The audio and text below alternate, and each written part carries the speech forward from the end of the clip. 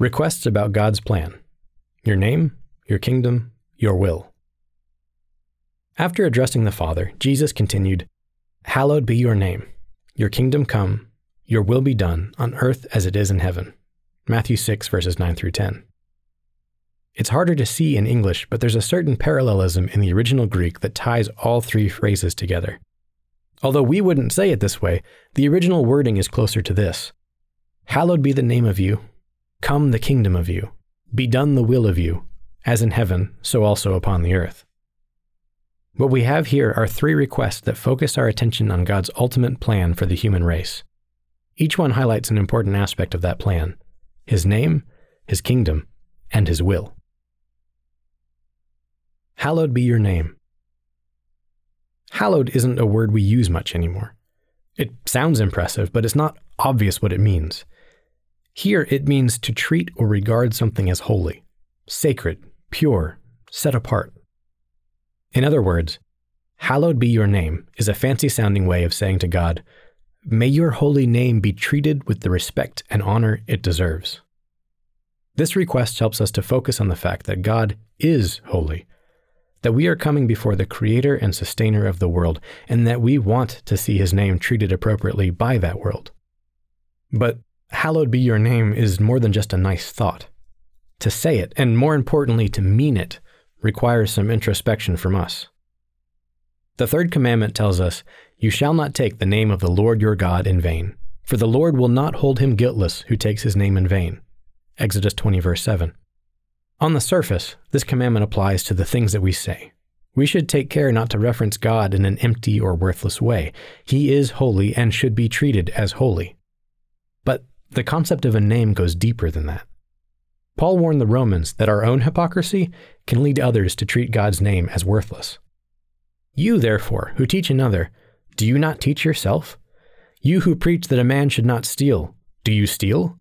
You who say, do not commit adultery, do you commit adultery? You who abhor idols, do you rob temples? You who make your boast in the law, do you dishonor God through breaking the law? For the name of God is blasphemed among the Gentiles because of you, as it is written. Romans 2, 21 through 24. We, through our actions, can affect how others view the name of God. And it's little wonder, Paul also wrote about the Father of our Lord Jesus Christ, from whom the whole family in heaven and earth is named. Ephesians 3, 14 through 15. As followers of God, as His children, we carry the name of God. This is true whether we're interacting with people inside or outside the church. Peter told the church, "Have your conduct honorable among the Gentiles, that when they speak against you as evildoers, they may, by your good works which they observe, glorify God in the day of visitation." 1 Peter 2, verse 12. Paul told Timothy to be an example to the believers in word, in conduct, in love, in spirit, in faith, in purity. 1 Timothy 4, verse 12. It doesn't matter if we're around believers or non-believers. Our behavior reflects the value we place on the name of God. We cannot express our desire to see others treat God's name as holy if we aren't treating it as holy. And we can't switch off our connection to that name when it's convenient to us. Whatever you do in word or deed, do all in the name of the Lord Jesus. Colossians 3:17. If we want to see God's name hallowed, and we should, then that hallowing needs to start with us. Your kingdom come. The next request Jesus included in the model prayer is a short one. Your kingdom come. Just like the request before it, we're left with a lot to consider in a few simple words. As Christians, we should be eager for the arrival of God's kingdom. That kingdom was central to everything Christ said and did during his time on earth. The Gospel of Mark records how Jesus entered the public eye. Jesus came to Galilee, preaching the gospel of the kingdom of God, and saying, "The time is fulfilled, and the kingdom of God is at hand. Repent and believe in the gospel." Mark 1, 14 through 15. The gospel, or good news, that Jesus came to preach was the kingdom of God. His message was laser-focused. The kingdom is coming. Repent and believe. Preaching that message continues to be the mission of the Church of God today. One of the major reasons God established the church is to preach the good news of the kingdom of God in all the world. See Matthew 24:14, 28:19 through 20. So a major part of a Christian's prayer should include praying for God to bless the various efforts involved in preaching the gospel. Even when he was under house arrest, the Apostle Paul continued preaching the kingdom of God and teaching the things which concern the Lord Jesus Christ with all confidence. Acts 28:31. In one of his letters, Paul beseeched the members of the church, "Pray for us, that the word of the Lord may run swiftly and be glorified, just as it is with you." 2 Thessalonians 3 verse 1. That kingdom is still on its way. It plays a central role in the gospel message. It still represents our ultimate goal, the target that we're aiming for. Your kingdom come should be an easy thing for Christians to earnestly, genuinely pray about. But sometimes it isn't. There are two things that can make it hard to pray about the kingdom: a lack of knowledge and a lack of desire. How will the world change when Christ returns? Let's start with knowledge. It's easier to get excited about praying for the kingdom when we have a clearer picture of what that kingdom will be like. The Bible is full of references to the coming millennium, the 1,000 years of Christ's rule over humans, and to the time after that when all will be part of the kingdom of God. There are more references than we could possibly cover, but here are some highlights. The rule of Jesus Christ will eventually bring about true, lasting peace. Not a ceasefire, not a temporary truce, but peace. No one will have to live in fear or terror. He will judge between many peoples and will settle disputes for strong nations far and near. They will beat their swords into plowshares and their spears into pruning hooks. Nation will not take up sword against nation, nor will they train for war anymore. Everyone will sit under their own vine and under their own fig tree, and no one will make them afraid, for the Lord Almighty has spoken. Micah 4, verses 3 through 4, New International Version. Jesus' rule will begin at Jerusalem and spread to the entire world. And the end result will be happy, thriving communities of people living long, fulfilling lives. Old men and old women shall again sit in the streets of Jerusalem, each one with a staff in his hand because of great age. The streets of the city shall be full of boys and girls playing in its streets. Zechariah 8, 4 through 5. The rest of the world will begin to eagerly seek a relationship with the God who will have made this peace possible. People shall yet come, inhabitants of many cities. The inhabitants of one city shall go to another, saying, "Let us continue to go and pray before the Lord, and to seek the Lord of hosts. I myself will go also." Yes, many peoples and strong nations shall come to seek the Lord of hosts in Jerusalem, and to pray before the Lord. In those days, 10 men from every language of the nations shall grasp the sleeve of a Jewish man, saying, "Let us go with you, for we have heard that God is with you." Verses 20 through 23. Even the very nature of the animal world will be transformed as people begin to seek God. The wolf also shall dwell with the lamb, and the leopard shall lie down with the young goat, the calf and the young lion and the fatling together, and a little child shall lead them. The cow and the bear shall graze, their young ones shall lie down together, and the lion shall eat straw like the ox. The nursing child shall play by the cobra's hole, and the weaned child shall put his hand in the viper's den.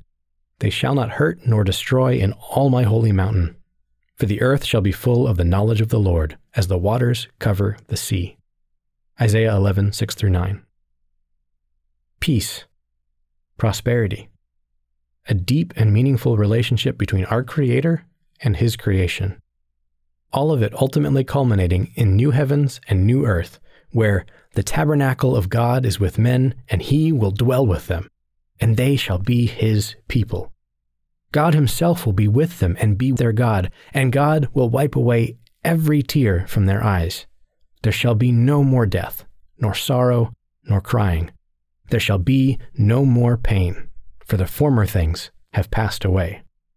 Revelation 21, verses 3 through 4. When we pray for the kingdom of God to come, this is what we're praying for. These are the promises of God's future government that we can get excited about, just like those who came before us, who, having seen them afar off, were assured of them, embraced them, and confessed that they were strangers and pilgrims on the earth. Therefore, God is not ashamed to be called their God, for He has prepared a city for them. Hebrews 11, verses 13 and 16. The more familiar we are with the promises of this incredible future, the easier it will be to pray for its arrival. If you want to learn more, download our free booklet, The World to Come, What It Will Be Like. Why might we be hesitant about these changes? The kingdom of God will fundamentally change everything about the world we live in. That's exciting. God the Father and Jesus Christ will be peeling back millennia of self-destructive traditions and warped ideologies in order to replace them with a way of living that will bring meaning and purpose into every human life. But sometimes when our own personal life is comfortable, it can be hard to be eager about those changes. And sometimes when there are goals we want to accomplish in this life, goals like finishing school, moving out, getting married, starting a family, starting a business, or even just establishing ourselves financially, then the feeling behind our prayer can subtly morph from "your kingdom come" to "your kingdom come eventually, in a bit, later, once I've taken care of the things I want to take care of." It's a natural feeling, and plenty of people wrestle with it. Because we're human, this physical life is all we know. And if God's kingdom came right now, it would prevent us from accomplishing everything we want to accomplish in this life. When God's kingdom comes, God's people will be transformed into spirit beings just like Him, and things will never be the same again. The book of Revelation tells us that when Jesus Christ overthrows the kingdoms of this world, kings and merchants alike will weep at the destruction of the life that they knew, a life lived in defiance of God, in constant pursuit of self-gratification. See Revelation 18, 4-20. Referring to the return of Jesus Christ, Daniel was told, "In the time of those kings, the God of heaven will set up a kingdom that will never be destroyed, nor will it be left to another people. It will crush all those kingdoms and bring them to an end, but it will itself endure forever." Daniel 2:44 NIV. In other words, you might struggle to pray, "Your kingdom come," because the arrival of God's kingdom means the end of the world as you know it. But it's important to remember that what's coming is so much better than anything we could ever hope to achieve as physical human beings. It's not something the human mind can even fully comprehend. Eye has not seen, nor ear heard, nor have entered into the heart of man the things which God has prepared for those who love Him. 1 Corinthians 2:9. Read through Hebrews 11 and you'll find story after story of faithful believers who left behind the lives they knew because the kingdom was worth more to them than pursuing their own goals. Moses left behind a life of comfort in Egypt to suffer affliction with the people of God, esteeming the reproach of Christ greater riches than the treasures in Egypt, for he looked to the reward. Hebrews 11, verse 26. Abraham became a nomad, following God's lead and traveling from location to location, for he waited for the city which has foundations, whose builder and maker is God. Verse 10. Noah built the ark that eventually deposited him in a far different world than he had left, becoming an heir to the righteousness which is according to faith. Verse 7. The point is, these all died in faith, not having received the promises, but having seen them afar off, were assured of them, embraced them, and confessed that they were strangers and pilgrims on the earth. For those who say such things declare plainly that they seek a homeland. And truly, if they had called to mind that country from which they had come out, they would have had opportunity to return. But now they desire a better, that is, a heavenly country. Therefore, God is not ashamed to be called their God, for He has prepared a city for them. Verses 13-16. It can be hard to make peace with the fact that we might have to leave behind some of our physical hopes and dreams in pursuit of the kingdom. That is not an easy thing to do. But it gets easier when we remember that the sufferings of this present time are not worthy to be compared with the glory which shall be revealed in us. Romans 8, verse 18. The temporary, flawed life we know now can't hold a candle to the eternal, perfect life God is moving us toward. Praying, "Your kingdom come," means choosing what's coming over what is. Your will be done. Sometimes the will of God can feel like a nebulous concept, and for good reason. God Himself tells us, "My thoughts are not your thoughts, nor are your ways my ways. For as the heavens are higher than the earth, so are my ways higher than your ways, and my thoughts than your thoughts. With our limited human perspective, it's impossible for us to see things the same way God sees them. From his throne in heaven, God sees all. But he doesn't just see everything. He knows what to do about everything, and more than that, he's already in the process of doing it. Through God's word, we can catch glimpses of the bigger picture that he already knows so well. Through his Holy Spirit, we can begin to learn to think as he thinks, because through that Spirit, we have the mind of Christ. 1 Corinthians 2:16. But even with his word and his Spirit, we aren't on God's level. We can't see everything he sees, and even if we could, we wouldn't know the right way to handle any of it. So, praying your will be done isn't just a request. It's an expression of faith and trust. Your will be done because I don't see what you see. Your will be done because I trust you to know what is best for everyone. Your will be done because I know that you are strong enough to make it happen. Your will be done even when I think I have a better solution to the problem because you have the wisdom that I don't. That's not always easy to pray. When we come before God in prayer, we have wants and desires. We have needs. And when we ask God for his help with those needs, those wants and desires, we might have ideas about how and when we'd like him to answer those requests. There's nothing wrong with that. We can absolutely ask God to answer our prayers in a certain way and in a certain time frame. But prefacing those requests with, "Your will be done," reminds us that God isn't some genie at our beck and call. He is our Father, and he knows the perfect way and the perfect time to answer our prayers. Jesus Christ showed the ultimate example of this mindset. Just hours away from his crucifixion and death, he told his disciples, "My soul is exceedingly sorrowful, even to death," Matthew 26:38. He was deeply distressed, verse 37, over the events that were about to unfold. He had come to earth to become the sacrifice for all sin, but that didn't mean he was looking forward to the suffering that would accompany it. So he prayed, "Oh, my Father, if it is possible, let this cup pass from me. Nevertheless, not as I will, but as you will."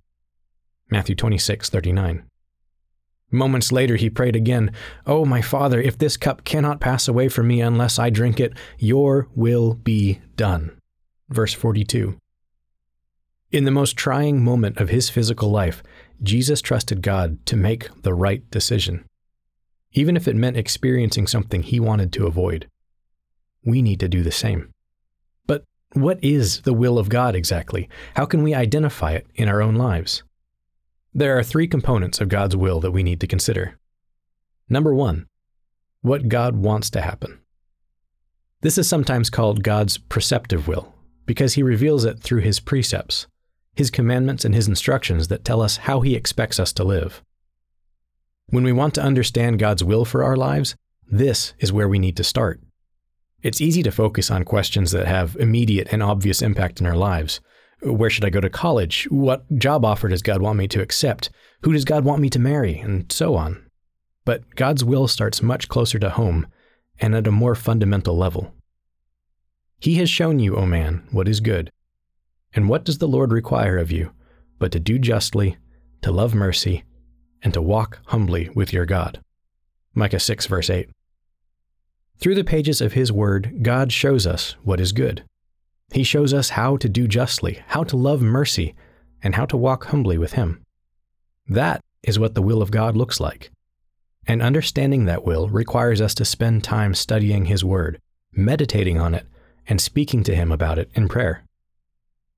Jesus told the disciples, "Therefore I say to you, do not worry about your life, what you will eat or what you will drink, nor about your body, what you will put on. Is not life more than food, and the body more than clothing? Therefore do not worry, saying, what shall we eat, or what shall we drink, or what shall we wear? For after all these things the Gentiles seek. For your heavenly Father knows that you have need of all these things. But seek first the kingdom of God and his righteousness, and all these things shall be added to you. Therefore do not worry about tomorrow, for tomorrow will worry about its own things. Sufficient for the day is its own trouble. Matthew 26, verse 25, and verses 31 through 34. Eating is important. Having clothes is important. There's even part of the model prayer that addresses these things. But Jesus was warning us that when we make these things our priority, we lose sight of what's most important. God's will is that we should seek first the kingdom of God. Spiritually preparing ourselves for that kingdom ought to be our number one priority. And if we commit ourselves to that, then God promises to provide the other things: food, drink, clothes, the right school, the right job, the right spouse, the right neighborhood, the right everything.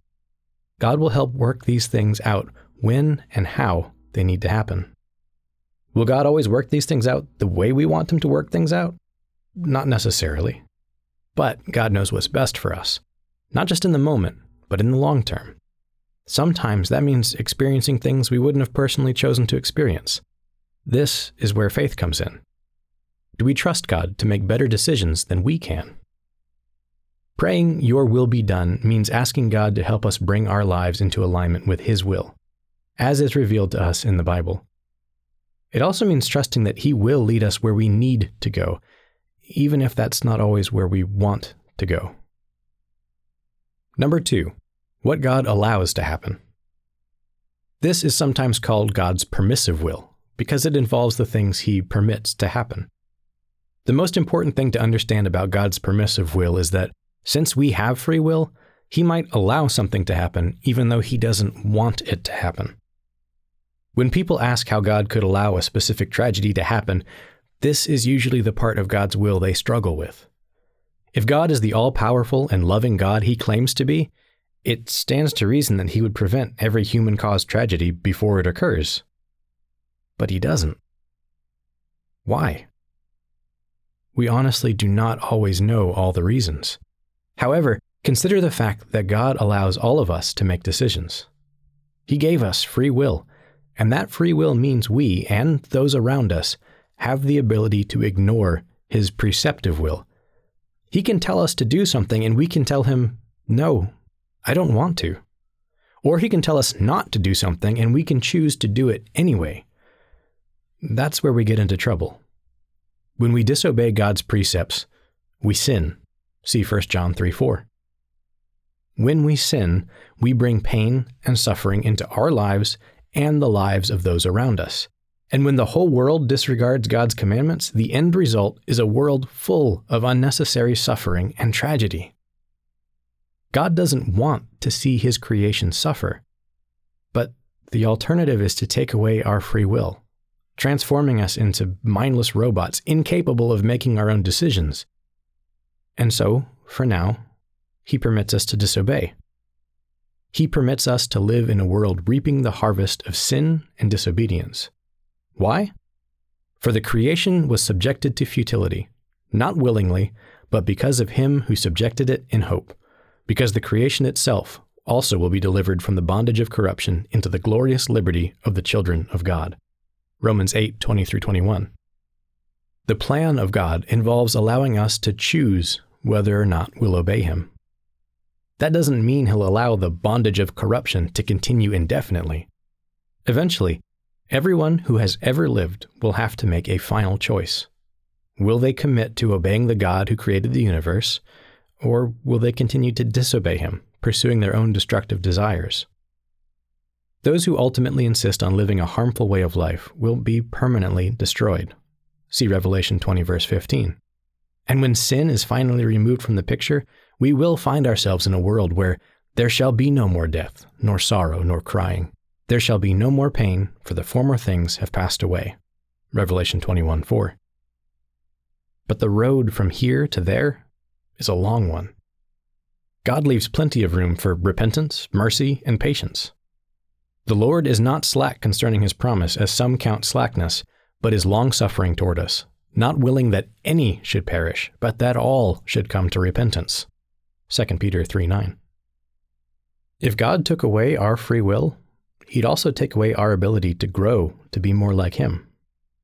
Paul was no stranger to trials and suffering, but that didn't stop him from telling the Roman believers, "All things work together for good, to those who love God, to those who are the called according to His purpose." Romans 8:28. All things. Not just some things. All of them.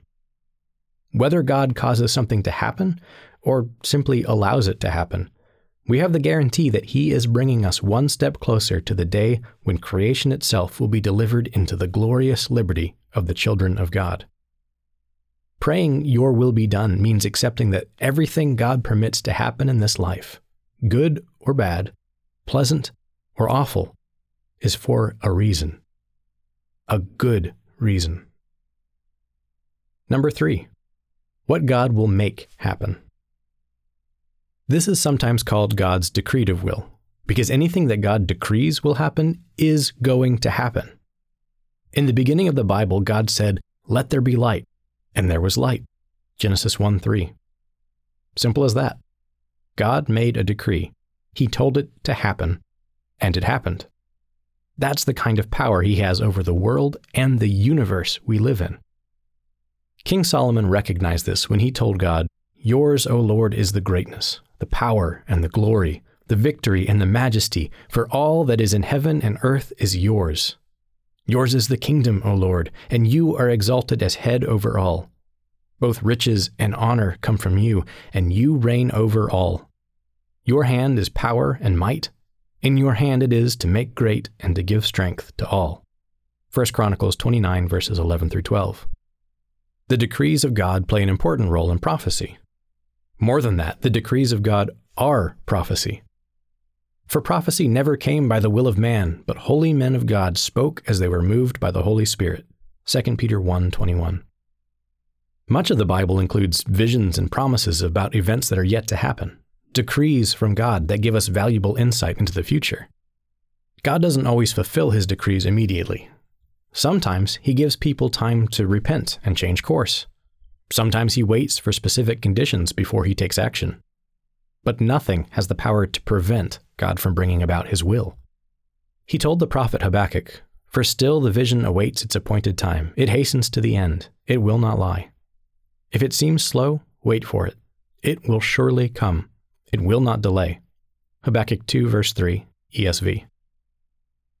If God says it will happen, it's a certainty. The kingdom of God is one of those certainties. So is the final defeat of Satan. So are the new heavens and the new earth. So is a world where the wolf also shall dwell with the lamb, the leopard shall lie down with the young goat, the calf and the young lion and the fatling together, and a little child shall lead them. Isaiah 11, verse 6. Praying "Your will be done" means acknowledging that the will of God will be done, that nothing can stop it from happening in the time and in the manner God intends. It also means expressing our eagerness to see those decrees take place, knowing that they come with the promise of a better world. The connection. All three of these requests are ultimately connected to each other. God tells us what will happen after His kingdom is established. "Every knee shall bow to me, and every tongue shall confess to God." Romans 14, verse 11. He, and by extension His name, will be treated as holy by all people. And in that holy kingdom, the law of God, and therefore the will of God, will reign supreme. God's name, God's kingdom, and God's will all go hand in hand. It can be easy to look at these three requests as formal requirements that we need to take care of before we can get to the things that really matter, our personal needs and desires. But there's a reason Jesus listed these things first, and it's not a matter of formality. As humans, our perspective is limited. It's hard to see past our own personal affairs, and easy to convince ourselves that those affairs deserve immediate attention. By stepping back and focusing on something bigger than ourselves, by acknowledging the supreme importance of God's name, His kingdom, and His will, we broaden our perspective to include the bigger picture. Does God want to hear from us about our needs and desires? Yes, absolutely. But how do those needs and desires compare in importance to a plan that has been in motion since before time began? Titus 1, verse 2. Should the things we want take precedence over a plan that ends with God wiping away every tear from every eye, that ends with no more death, nor sorrow, nor crying? Revelation 21:4? Obviously not. And that's why this part of the model prayer is so much more than a formality. It's perspective. It reminds us why we're here, where we're headed, and who is going to make it all happen. God's name, God's kingdom, God's will. These three requests shift our attention from our own personal bubbles and refocus us on eternity.